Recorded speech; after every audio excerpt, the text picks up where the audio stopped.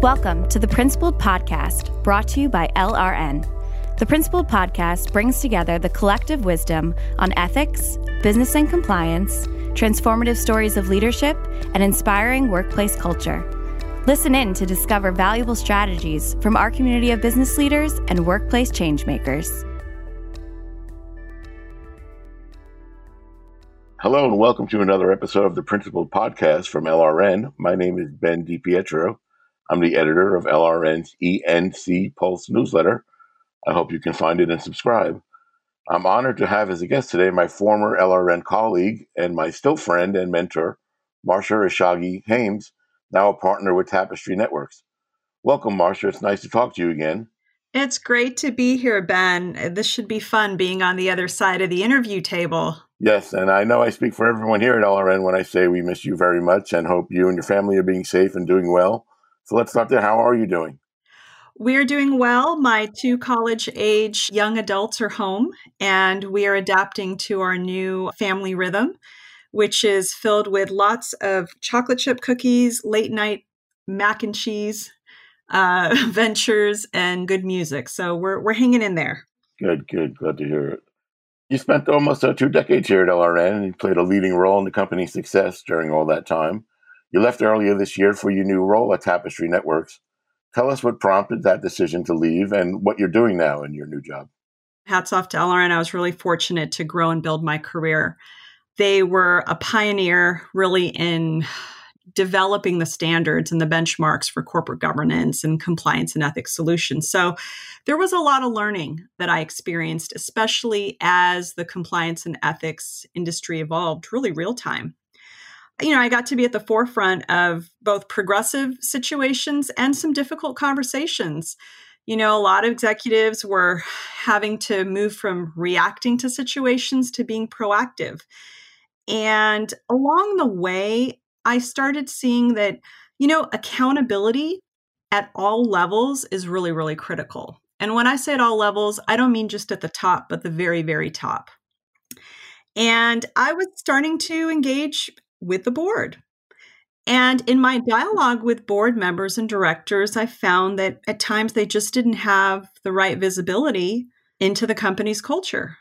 I mean, their lens was kind of limited. And so looking at kind of the backdrop of what has been unfolding over the last few years, with a heavy focus on, vigilance of reputation and ethical leadership and having more independence. And especially like last August when Business Roundtable issued that statement on the purpose of the corporation, I sort of felt like I knew my calling. I felt like my calling was now to engage more actively and deliberately with the board.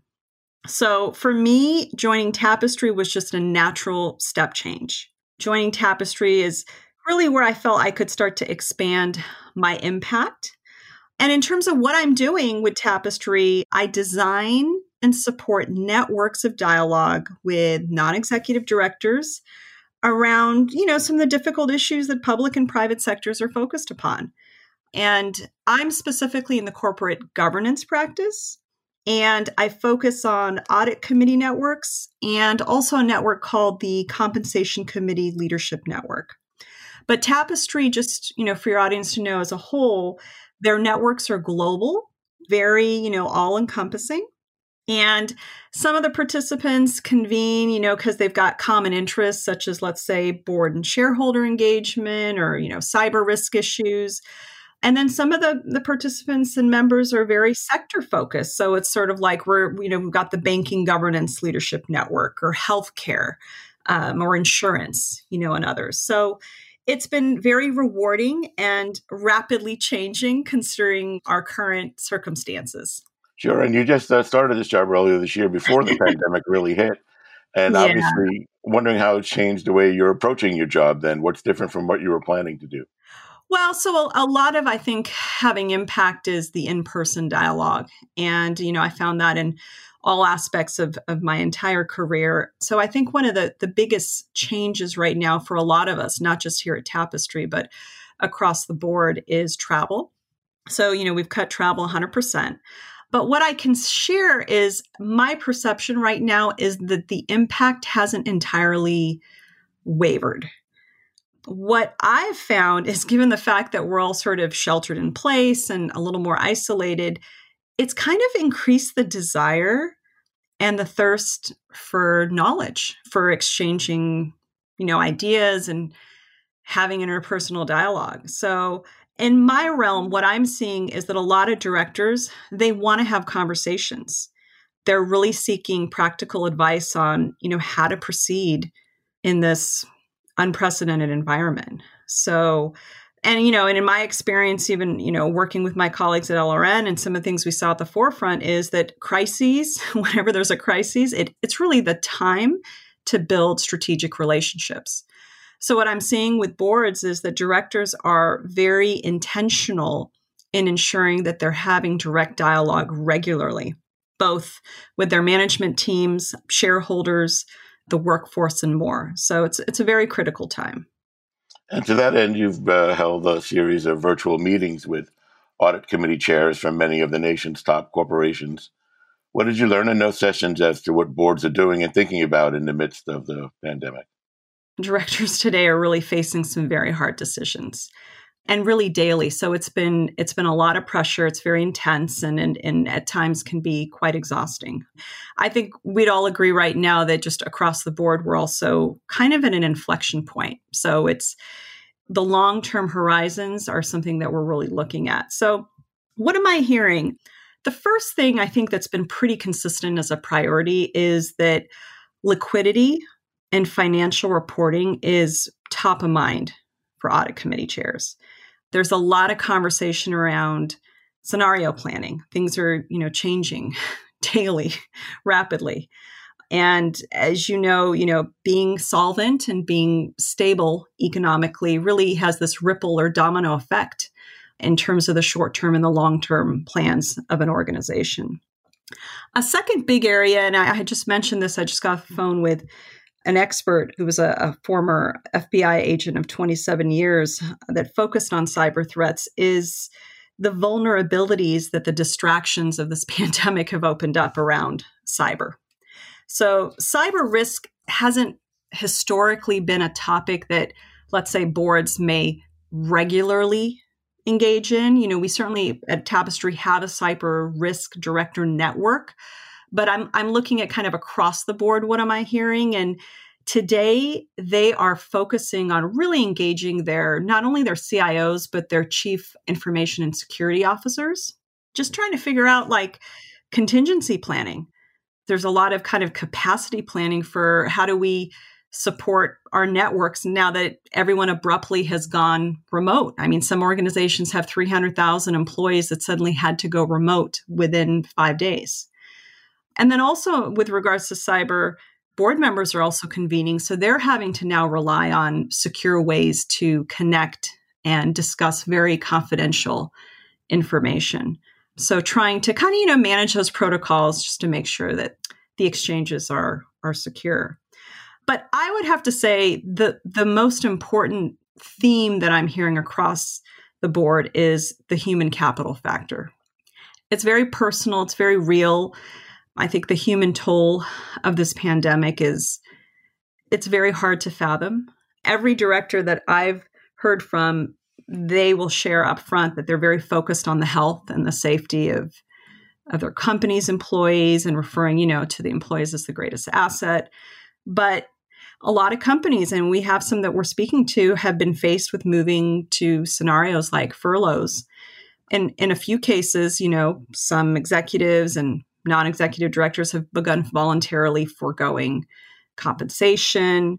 In some cases, they're even redirecting this to employee assistance funds. So it's very palpable and it's very uncomfortable. And the term, I think, is what has everyone concerned. It's not like an event occurred like prior crises, whether it was a recession in 08, 09, 9/11. When you think of kind of how do we plan for scenarios, it's almost like every day there is a aftershock. And I think that's what's been really, really difficult, trying to assess how long this disruption and this situation will continue. Now, a bright spot that I've seen is some of this has created some opportunities to reallocate skill sets and transfer skills. Let's say I've seen audit chairs reporting that they're reassigning some internal audit staff to support like cyber or IT or HR. They need to recruit to build or support something new. So there are some interesting creative ways that situations or scenarios are trying to be addressed, but there's just nothing like it.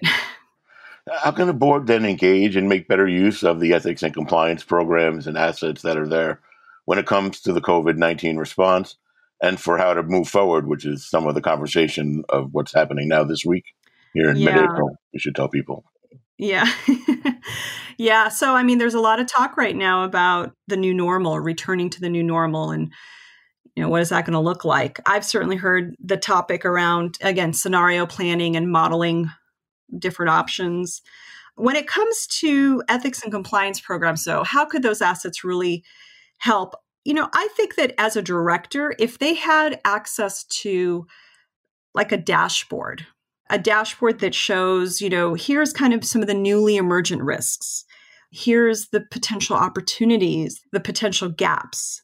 And really even, we used to discuss this when I was with LRN, but like a pulse on culture. Like, can you see like a color map of where are the opportunities to rebuild and strengthen, and where are there certain influencers that can help tie and connect the organization together?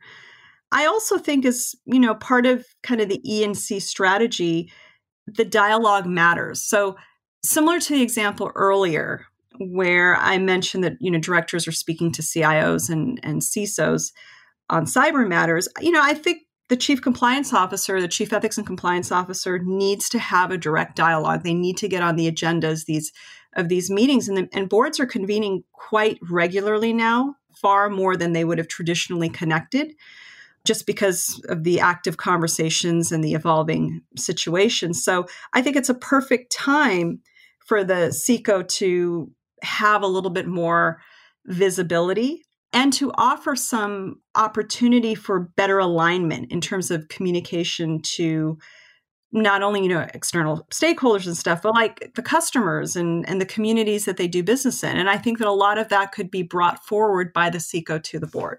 So whenever that time comes that people do come back to the office, how is that office going to be changed, and what changes do you expect to see in how people work?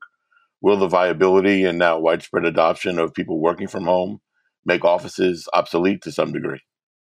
Yeah, so I think on the point around offices becoming obsolete, it's a broad question around just commercial real estate, I think in general, and how businesses are going to convene and design how they convene. But with respect to the bright spots that I'm seeing in the support of a remote workforce, the technology enablement piece has been very positive for me to see kind of how companies are stepping up.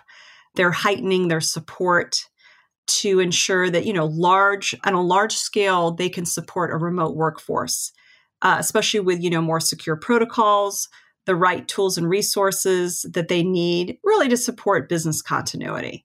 So I think technology enablement is here to stay, and I think we're going to see more agility around that. Another thing I think is also mental health awareness and support for family care. So one of the conversations going on around reopening America is we can't reopen businesses if we don't reopen schools. And I think companies have become far more acutely aware or far more acutely sensitized to the fact that there is a lot of connection between supporting our extended families, communities, children, and our ability to focus and help move the business forward. And so that, to me, again, it's a bright spot in that this awareness is real and that we're having a national dialogue. I don't know about you guys, but I've done video conferences where my colleagues have young children on their laps, or I've had a couple colleagues go into a closet because it was the only space that was quiet and secure, right?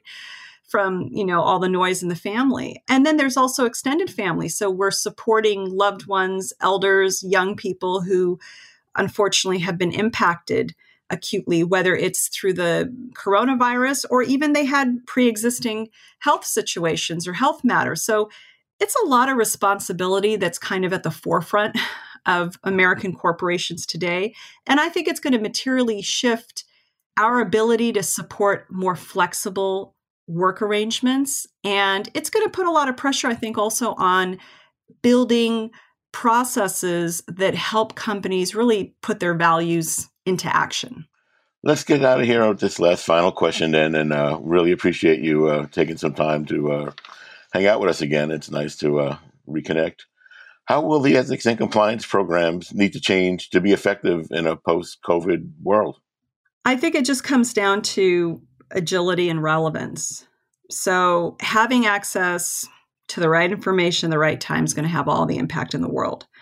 And when I look at, what does an E&C program offer and what can really the delta be is, since we've got all these unfolding events they're becoming huge distractions, we've got to figure out a way to engage these cross-functional stakeholders, right? So we've got to get the messages aligned. HR and IT and legal and the executive management team, they all need to be aligned around their outreach internally to their greatest asset, which is their employees, and to their customers and the communities and their investors, shareholders. So I think that compliance and ethics programs can kind of be that bedrock. It can house or kind of be the knowledge bank of resources that not only help with risk mitigation and ethical decision-making, but it kind of becomes a point of connectivity. So it's sort of like, okay, we've got these policies because obviously companies are trying to figure out how do we revise or create new policies, but it's more so how do we put them into action? How do we support the business and still listen and be empathetic and be patient and support, wellness while innovating? How do we be empathetic while supporting the stresses of the mental health pressures with what is going on? So nothing's changed, since when I look at kind of the progression of compliance and ethics, I think compliance and ethics should be integrated into the day-to-day. But what can change is their agility, their ability to remain relevant. And really, the messages I used to share is you've got to lead with culture, right? So your E&C program has to lead with culture. And when you lead with culture, compliance is the outcome. I want to thank you so much. This was great. Love spending some time with you, and wish you the best of luck going forward, and stay safe. And I'm sure we'll be connecting again in the near future. Thank you, Ben. And thank you to the LRN team for having me here. We hope you enjoyed this episode. The Principled Podcast is brought to you by LRN. At LRN, our mission is to inspire principled performance in global organizations by helping them foster winning, ethical cultures rooted in sustainable values. Please visit us at LRN.com to learn more. And if you enjoyed this episode, subscribe to our podcast on Apple Podcasts, Stitcher, Google Podcasts, or wherever you listen. And don't forget to leave us a review.